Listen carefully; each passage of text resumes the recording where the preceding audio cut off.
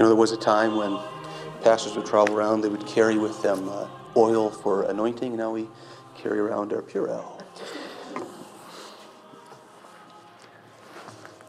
Well, it is very good to be with you, even under the unusual circumstances of our day.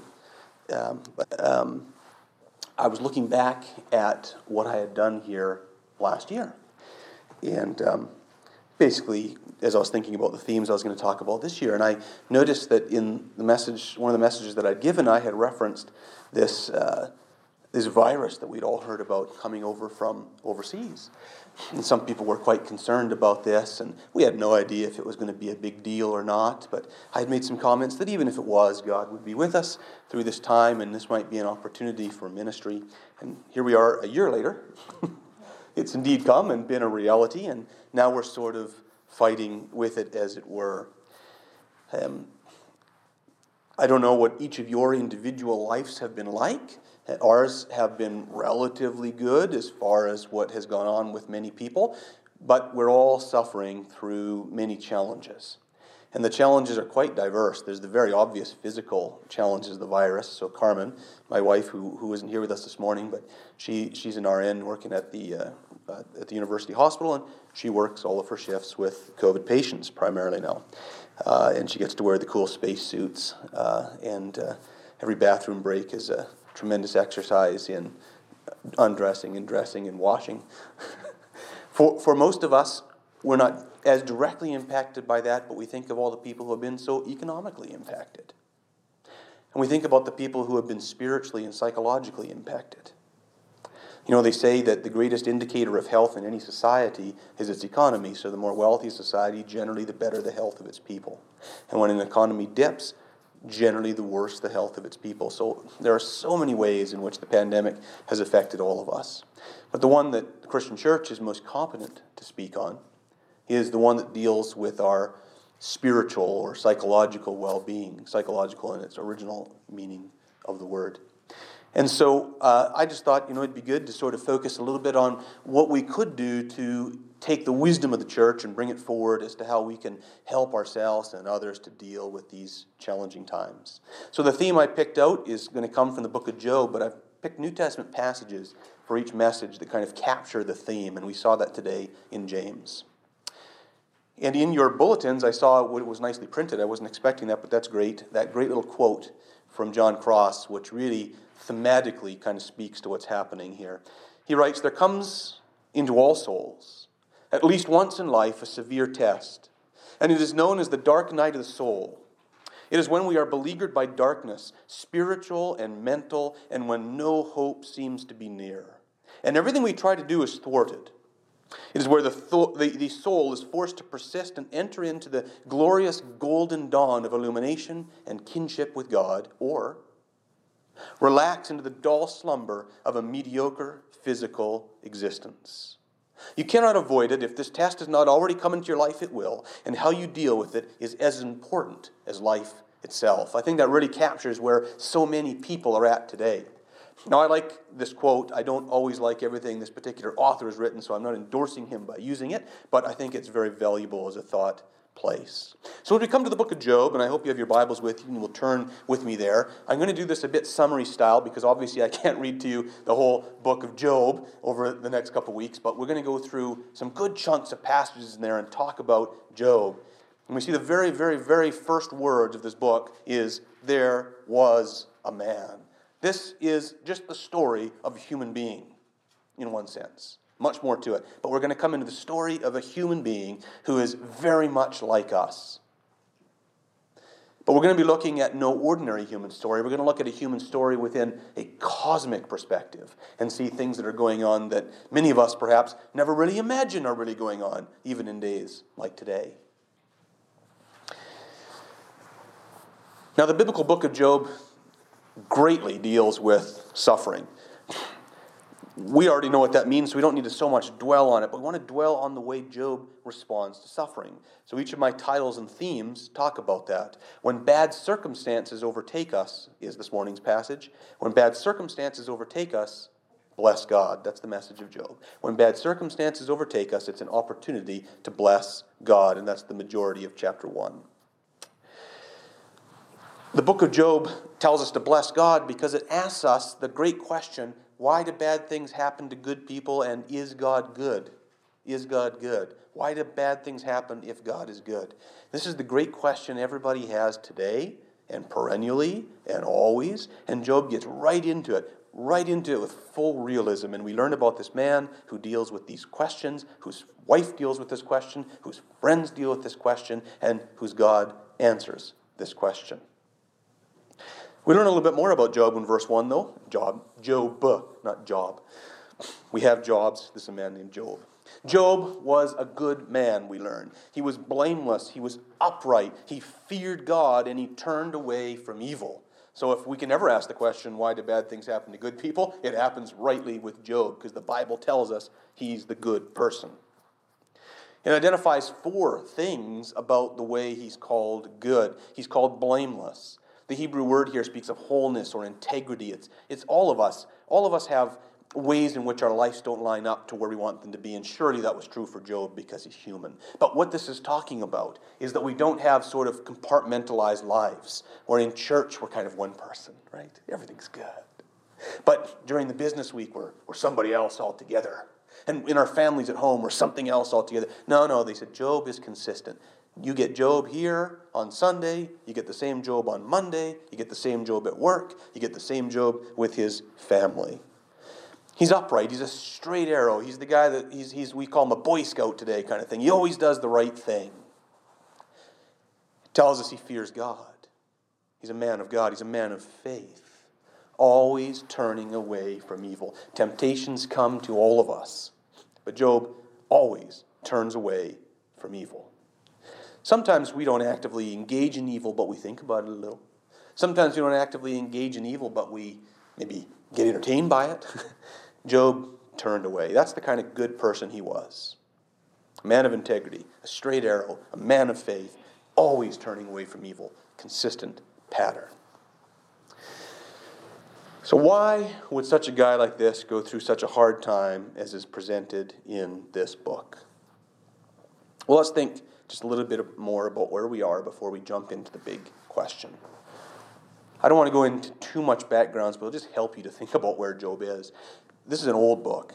This is a really old book. Scholars debate about its exact background, but the content of the book is the oldest in the Bible, the oldest in the Old Testament. This happened thousands of years before Christ. Sometime, somewhere, perhaps around between the time of Abraham and between him and Moses is the most general estimated time. The land of Uz, which is referred to here, there was a man in the land of Uz whose name was Job. That is thought to be in what would later become Edom in the Bible, and today would be like modern day Jordan, probably, at least like where the political borders lie today. So this is kind of the whole area we know in the Middle East. And Job is treated as a historical person, a real person in Scripture, not just an illustrative person. The prophet Ezekiel calls him a holy man. James calls him a man of faith, as we saw today, and other passages reference him as well. So he's a historic guy living in the ancient world, and we've got to think about this world in the way we kind of think about Abraham's world. Abraham was a really well-regarded person, but he dwelled in tents and he moved around, and this was kind of the world Job was living in. Not the modern world, not the world like our day. So in Job's day, if you want to think about wealth, you have to think of it in the same way that we think about it with Abraham. Wealth was measured primarily in livestock. So we continue to learn about Job that he was really wealthy. Sheep were considered to be the sort of raw wealth of a society, and he had 7,000 sheep. He would be absolutely loaded. This would be someone way up. This is Jeff Bezos or one of these people. Okay. He also had 3,000 camels, and camels meant that he was running caravans. I did a little study on this, and these caravans were really big deals, and usually about 15 camels would go, and they would make these long journeys, and they would grab all of these luxury supplies that only the highest in society could afford, and they would trade on one end, and then they would change for other luxury supplies and bring them back on this long journey. So if you look at the fact that he had 3,000 camels, I think I said 15, but I meant 150. And you look at groups of 150 of them, we're looking at dozens and dozens of caravans that he was running. So he's running a big transport industry, trade industry, and luxury goods. Very wealthy. Then he has 500 pair of oxen. What do you use a pair of oxen for? Well, you use it for plowing your fields. So he's got agricultural fields. So he owns property. And one person, typically, so when we settled Alberta, my family's been here for 7 generations now. And the first generation that came out here, they came and moved into a forest. And in the mighty forest, they were brought out and dropped, and they went out and they knocked down some trees, and they put up a tent, and they stayed there through a winter in weather just like this. And my great-great-great-great-great-grandfather had to leave for a while in the winter to get supplies, so he left my great-great-great-great-grandmother and my great-great-great-uncle, my great-great-great-grandfather wasn't born yet, in this tent with a newborn, middle of winter, and walked to Edmonton, which was a 4-day walk from where they were, to get supplies. And he left her a rifle, just in case something happened. And sure enough, one night something did happen. Some sort of animal climbed on top of the roof of the tent, and she had a near panic attack, and she stayed up all night watching it. And in the morning, it began to scratch at the top of the fabric of the tent. And so she grabbed the gun, which she had never used before, never fired a gun. She was from London. And boom, fired off the gun, and the loud alarm went, and the animal, whatever it was, took off. She didn't come near to hitting it. And then she grabbed the baby, leapt out of the tent, and ran through the forest towards the closest neighbor, which at that time was about 2 miles away. And she wasn't sure she was going to make it, all this story about how she gets there. But she finally got to the neighbors, and they brought her in. And then she said, I'm not going back there again. Well, sure enough, they were back in the spring, and eventually they worked their way through. But the land they had was a little square of 160 acres. And my great-great-great-great, whatever it is, 5 times more than me, grandfather, chopped down every tree in that forest. And he had 2 horses at first, Chappie and Charlie, but they were troublesome and couldn't do enough, so he ended up getting oxen. And they used them to pull his plow and to turn up the land. They had to get all the roots out of the ground and everything. That 160 acres was considered what a person could handle.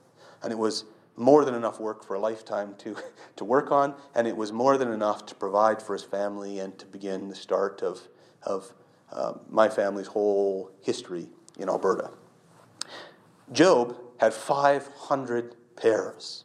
How much land that equated to in the Middle East, of course, I don't know exactly, but put it into the terms that we understand here, he had a lot of land. So this is quite the guy. And then, of course, he had female donkeys. Why does it bring these up? Well, these were basically the taxi service of the day.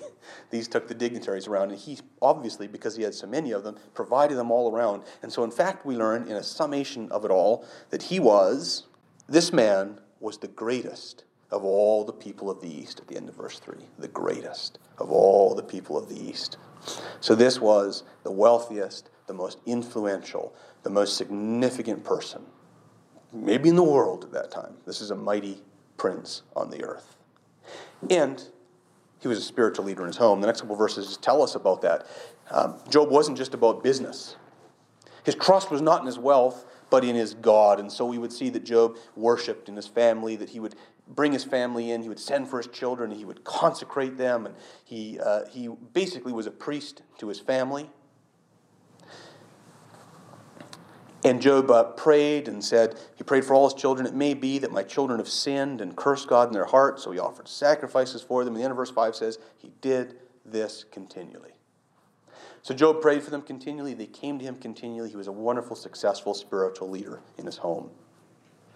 And then, suddenly, from seeing all of this, the greatest man on earth, financially, perhaps the greatest spiritual leader on earth, with a wonderful family, suddenly, the picture changes.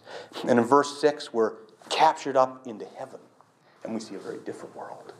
This is the most fascinating part of the book of Job, and scholars have spent countless hours and many pages going into it. And so I'm going to give you the merest taste of summary of what's happening in here. But this is just a phenomenal thing. While all this is going on with Job, we think, wow, we know this guy. He's taking care of himself. He's got his money. He's got his spirituality. That's what life is about. No.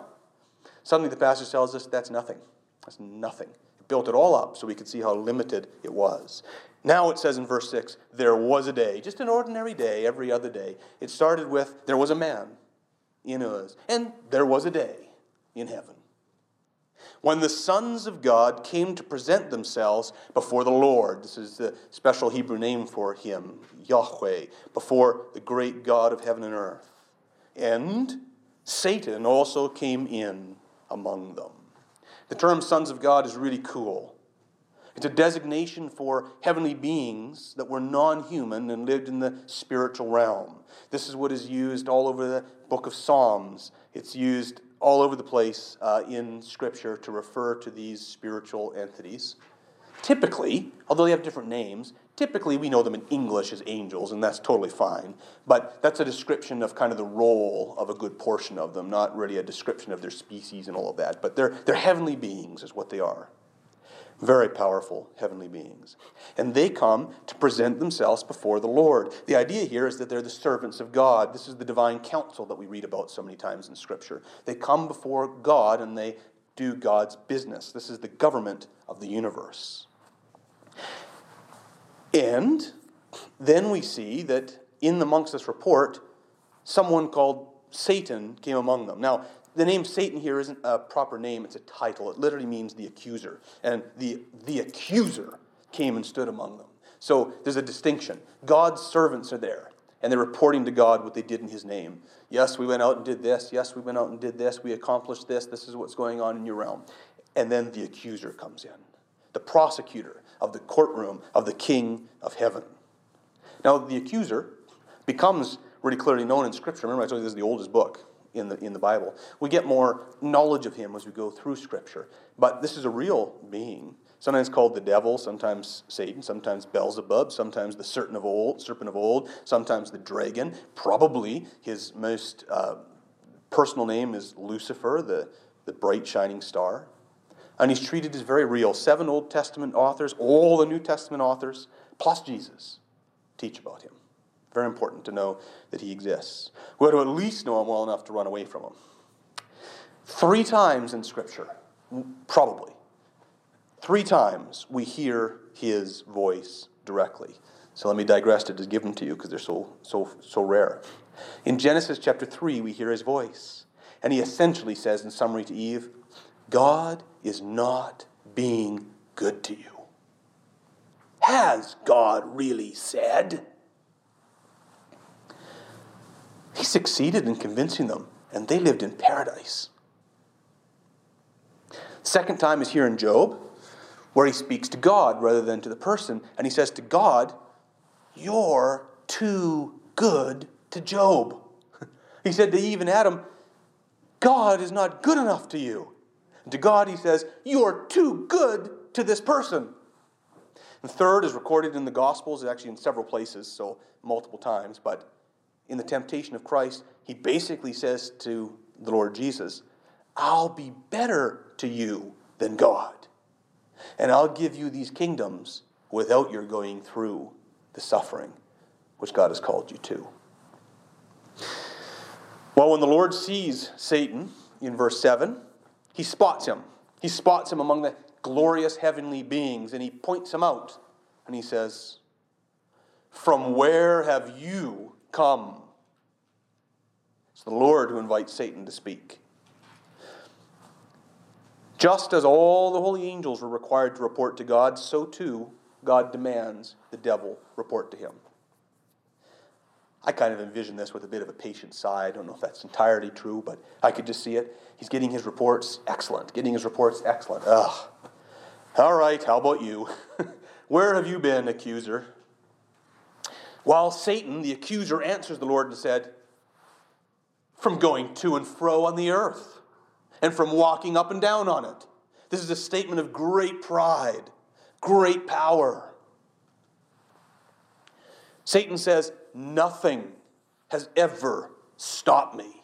I go where I want, when I want. I go to and fro. I walk up the earth and down it. I am, as Peter describes in the New Testament, prowling like a roaring lion, seeking someone to devour, and none stands in my way. Likely this was an attack on God, because God had just heard the reports from all of his agents who said, Oh Lord, we have been working over here maybe with Abraham, and things are going pretty well there, but you should see what the guys in Edom are doing, what they're doing in Egypt, and what they're doing over in what will become Babylon. These people are not following you. Oh, they're building the Tower of Babel over there. They're doing all of these things.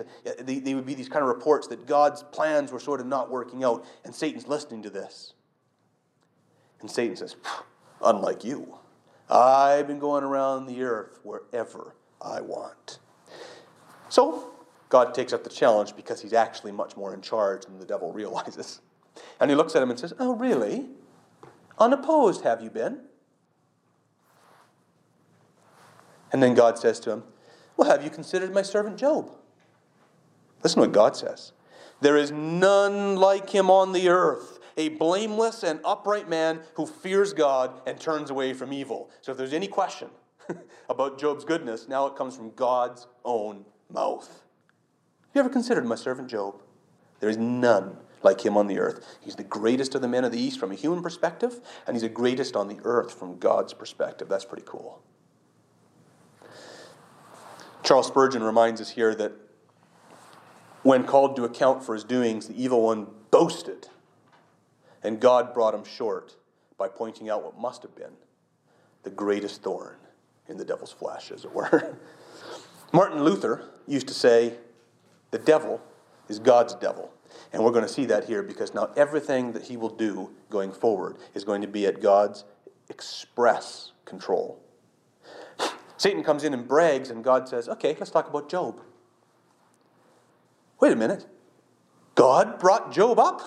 We're going to learn about a rough day for Job. God started this whole thing? We've got to remember that. God started this whole thing. So when we ask the question, where was God when Job was suffering? He knew all about it. Well, God is not being at all capricious. God does not normally put a target on a believer's back. God is not going around trying to get Satan to do something bad to each one of you. Instead, this is a very unique moment in history. This is a Bible book that is in the Bible for our instruction. And Job, like David, or like Abraham, or like Moses, is not really a typical picture of what our lives are going to be like. Most of us aren't going to do great miracles leading people out of the land of Egypt. Most of us, aren't going to be kings in Israel. Those individuals were all chosen to be special servants of God, really to be pictures of what Christ will look like in the New Testament. And so they're a great example to us in what they did, but they're not really an example of us, as in this is normal. So when we read about Job and we realize that the Lord sort of pointed the devil at Job, he's doing this because he has a plan, and his plan is to be glorified and have Satan defeated through Job. Just as Christ will suffer on the cross to ultimately defeat Satan, Job will temporarily suffer in order to temporarily defeat Satan. Do you remember Philippians 1:29? Is that one of your memory verses that you guys do? It's not for most people. It says this. Paul, writing to the Corinthians, writes to them that they are blessed. Why are they blessed, he says? For it has been granted to you.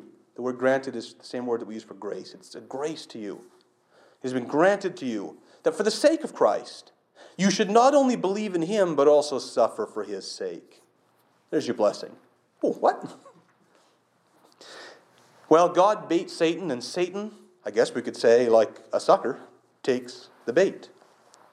And so then he begins to accuse Job, and in essence he says, look, God, no one really loves you. They only worship you for what you give them. He's so wealthy, he's the greatest of the men of the East. Take it away, and he will curse you to your face.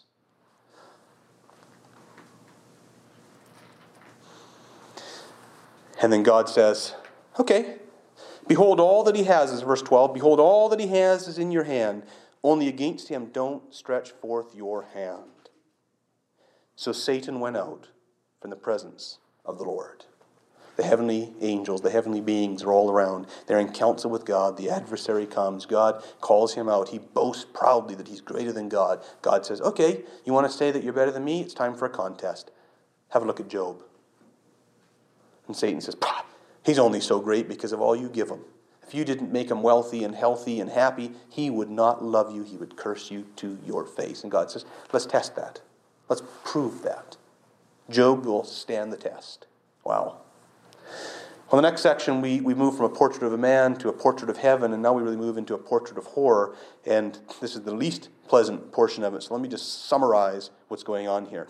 We learn in verse 13 of it, back to a typical day on earth. Now there was a day, you see what's going? There was a man named Job. There was a day when the sons of God were in heaven, and now there is another day in verse 13, just a day, when Job's sons and daughters were eating and drinking wine in their oldest brother's house. The kids are all together. You see love and harmony of all the brothers and sisters. And then from verses 14 to 19, we see hell break out on earth. And we notice in what happens that Satan demonstrates his power over the unbelieving world. The book of Ephesians, Paul calls him the God of this world and the prince of the power of the air. He has great power here. So look what he can do. He commands in verse 15 Sabian raiders to attack Job's oxen and donkey herds. Then he moves to the Chaldean nation. This is where Babylon will rise out of.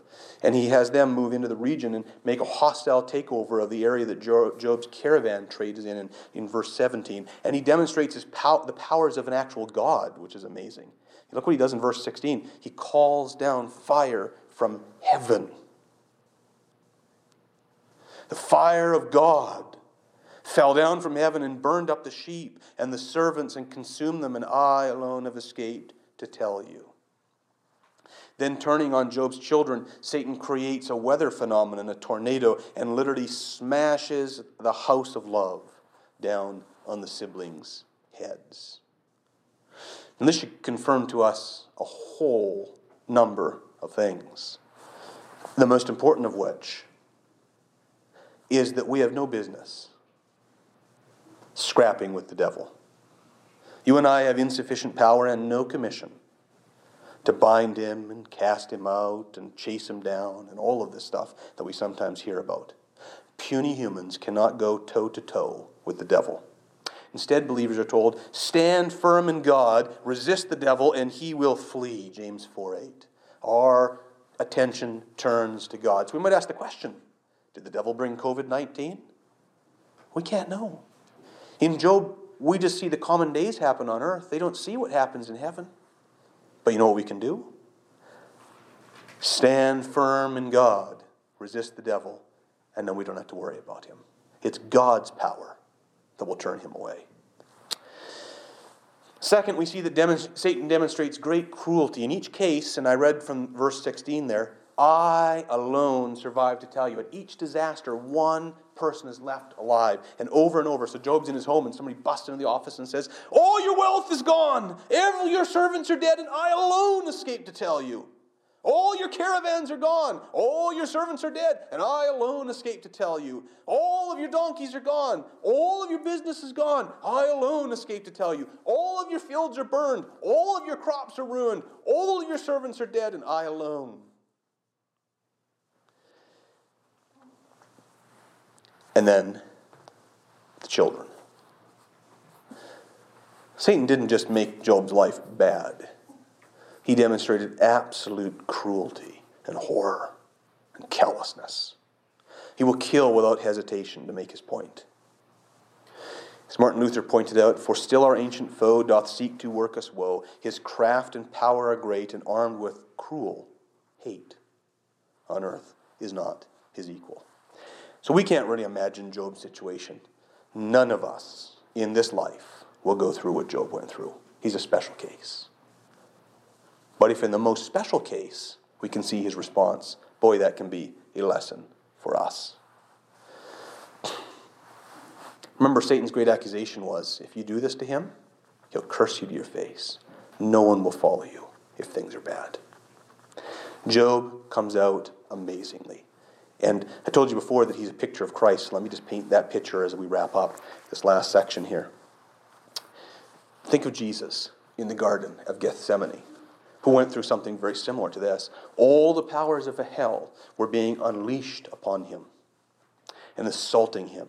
And he prayed. And he brought his disciples with him and says, pray with me, for my soul is weary even unto death. And then, of course, they fall asleep. And Jesus prays, Matthew 26:39 says, "Let this cup of suffering pass from me." And the suffering that he was under was so great that the New Testament scriptures tells us that his pores began to drip out blood. And there's these descriptions of these medical conditions that may result in that. But whatever the physiological reality was, the anguish of the body was so great that the capillaries were bursting within him. That's horrible anguish. And then the blood poured through his sweat glands and looked like he was dripping blood. That was someone under intense, intense pressure. And 3 times he prayed that prayer. If possible, take this cup away from me.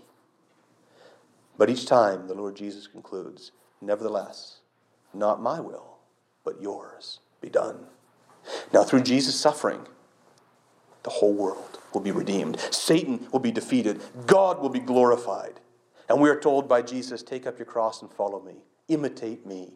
Paul says, be imitators of me as I am an imitator of Christ. And we say, oh yes, let's imitate Christ. Let's take up our cross. Let's be like Jesus. Gethsemane? No. Well, let's not take things too far now. Our prayers are very different than Jesus' prayers, but the New Testament is very clear. 1 Peter 5:19, for example, says, look, let those who suffer according to God's will entrust their souls to a faithful Creator while doing good. We don't know what God is doing in our suffering. So I really find it discouraging, even distasteful, when we see somebody suffering and we don't have compassion on them and we say, oh, what have you done to deserve that? You've probably heard that, right? Certainly not as bad because it's usually well-intentioned. The other one is to hear people say, well, God's got a plan, so it'll be fine. You're going to be fine. Just trust God. We can't be really blithe with this because these are really serious things. Job was going through what we can't even imagine. Tonight I'm going to talk about his friends. When Job's friends came and they saw how much he was suffering, it tells us that they just sat in silence for like a week. They didn't say a thing. But if we are not blithe about it, if we come with compassion, right? The New Testament tells us to rejoice with those who rejoice and weep with those who weep. Then we can come and say, listen to what Romans 8 says. We know that for those who love God, all things, including suffering and bad circumstances, COVID-19, work together for good. For those who are called according to his purpose, for those whom he foreknew, he also predestined to be conformed to the image of his Son, to be like Jesus, including Gethsemane, in order that he might be the firstborn among many brethren. And those whom he predestined, he also called. And those he called, he justified. And those he justified, he also glorified. There's a win in the end. So we see Job moves us. We move from a portrait of a man to a portrait of heaven to a portrait of horror. We now see Job as a portrait of faith, being just like Jesus. Suffering might be God's will. And when it is, we need to trust our faithful Creator.